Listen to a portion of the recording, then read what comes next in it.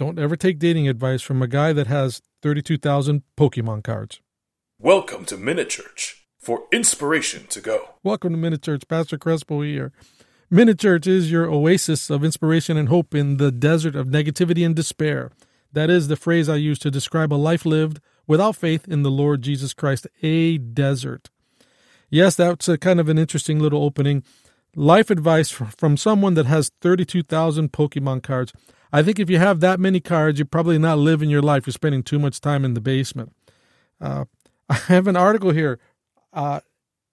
This comes, I believe, from Denmark. A pair of brothers have just recently been entered into the Guinness Book of World Records for having the most Pokemon cards. That's right, 32,000 Pokemon cards. Now, if you don't know what Pokemon is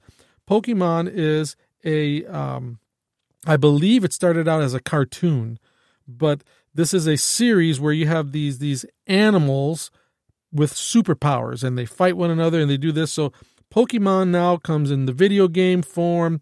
It comes in toys. It comes also in trading cards, and I think there's probably a few other things, but those are, you see them on T-shirts and things when you walking around in the mall. But recently, a pair of brothers, this is just this month in November here, a pair of brothers were entered into the Guinness World Records for having the most Pokemons in the world, 32,000, more than 32,000. One of them is a card, the one card alone is worth $20,000. Now, I was kind of reading this article, trying to learn a little bit more, and they were talking about how they have been collecting these cards for several years, for quite a long time, to the, chagrin of their parents, telling them that, they shouldn't be wasting their time, they should be doing other things. But hey, it was worth it because now, as a result of collecting these cards, they are now entered into the Guinness Book of World Records. I don't even know where you'd store all that many cards, but good on you. Congratulations. Now, if you're not familiar with the Guinness Book of World Records, in 1955, I believe this is when it started, where they began to amass a collection of records of human achievement or extremes in the natural world.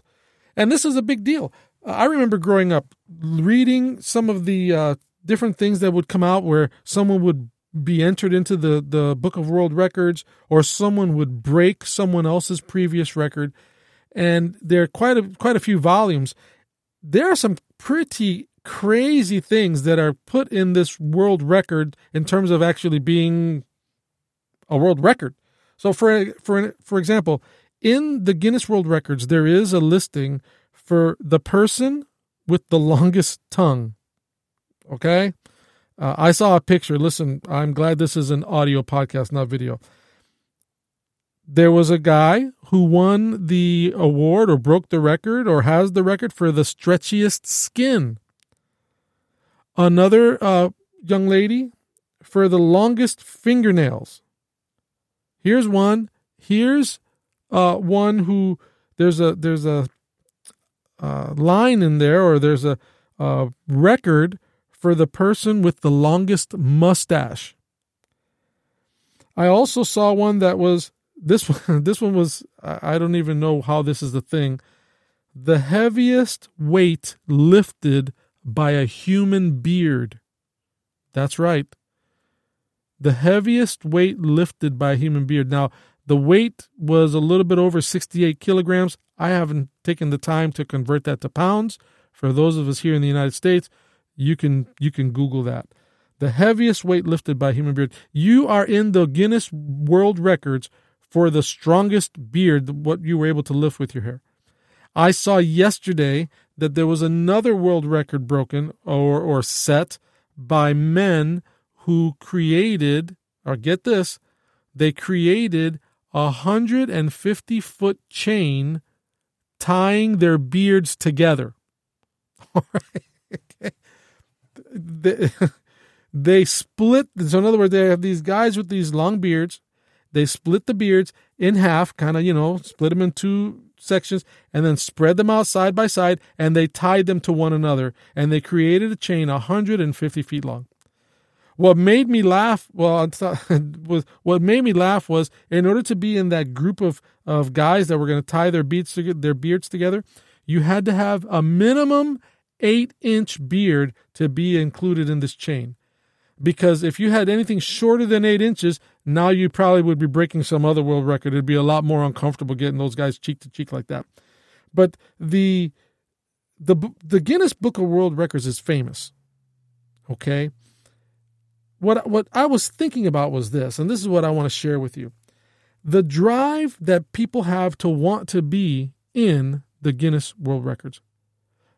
Have you ever thought about that? Has there ever been a time in your life, maybe growing up, where you heard about this and you were wondering, boy, I wonder what I could be in the Guinness Book of World Records for? I remember one time listening to a record that was broken. It had to have been on the radio or on TV. Someone had, at that time, the world record for the most jumps with a jump rope. You know, you just sit there and you jump rope until you mess up. And someone had broken the record. And I don't remember how many times it was, but it was a lot. And I remember specifically that because I thought to myself, you know what? I wonder, that might be something that I could do. Because I wanted to be in the Guinness Book of World Records. Now, the question is why? Why do people want to be in that book? Well, they want to be remembered. Everyone wants to have that sense that they did something that nobody else could do, or they're part of a special group of people.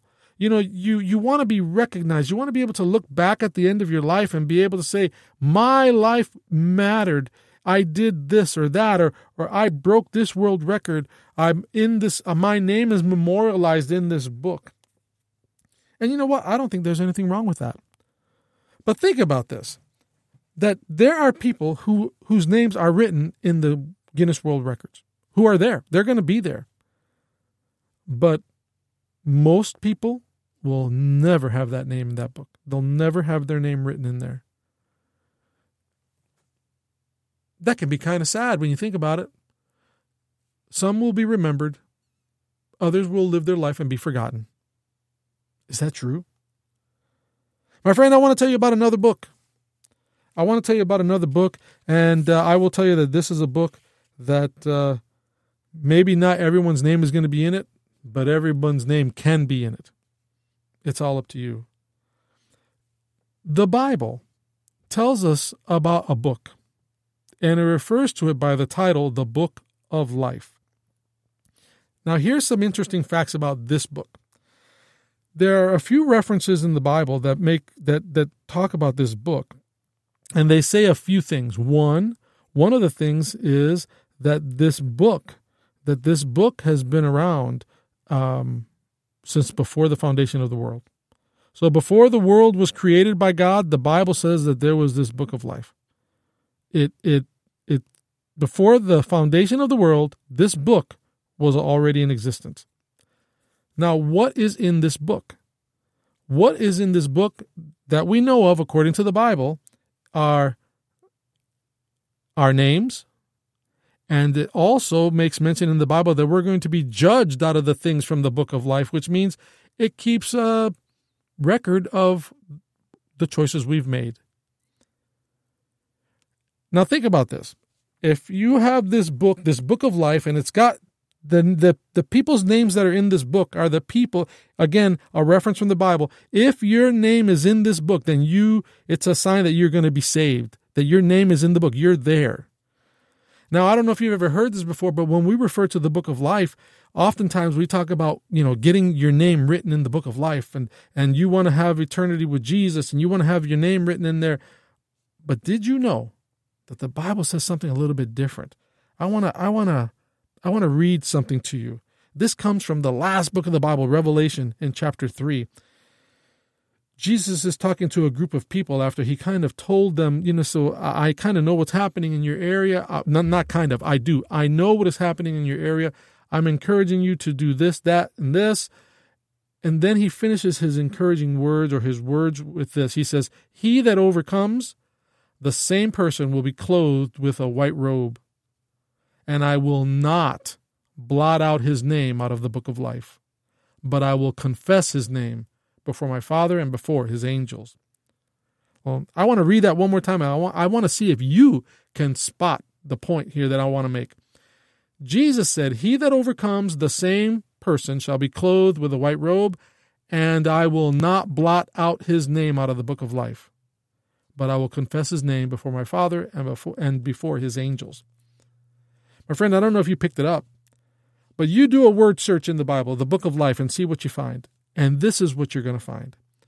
The references to the book of life and the names that are written in it, you're not going to find anywhere in the Bible where it says, if you make a decision, I will write your name in the book of life. What you find is references saying, I will not blot out your name out of the book of life. The inference is this, is that the book of life that highlights all the people that God is going to be saving, all the people that God wants to give life to, they're in the book. All of our names, every last one of our names are in the book. What happens? A person, by their choice, chooses whether or not they want that name to remain. Chooses whether or not they want to be a disciple, whether or not they want to get to know Jesus Christ, accept the sacrifice that he made. Their choice determines whether their name stays in the book or not. See, he said, if you hold on, if you hang on, you overcome, I'm not going to take your name out of the book, inferring your name is already in the book. Now, what are the ramifications of that? Have you ever walked around wanting relevance, wanting something to wanting your life to matter, wanting something to live beyond you, wanting to be remembered, and then we try to get noticed by, for example, wanting to be in the Guinness World Records or some other notoriety, to gain notoriety by doing something, and this incessant search for meaning, for purpose. The Bible says that you already have meaning, you already have purpose. Your name, in the Bible is saying this, your name is in God's book of life. It's up to you whether you want it to stay there or not. Your life already has meaning. You are already remembered. Friend, I said earlier, not everyone's going to make it into the book of life. I didn't mean it the way it came out. What I meant to say is not everyone's name will be found in the book of life, but it won't be because they didn't matter. It won't be because it wasn't written in. No. If we read the Bible, it's inferring that your name is already in there. You will choose whether you want your name to remain. Do you want your name to be in God's book of life? You know, it's great and all to be in the Guinness Book of World Records. I think if there was a world record for the corniest jokes, I would probably be in the running. But that's about the only way I expect I'll ever be in the Guinness World Records. But my friend, not everyone's going to make it into the Guinness Book of World Records. But everyone can remain in God's book of life. Your name is there. Your name is there, so is mine. So I hope you find some inspiration and hope in that. I'm Pastor Crespo, and that's Inspiration to Go.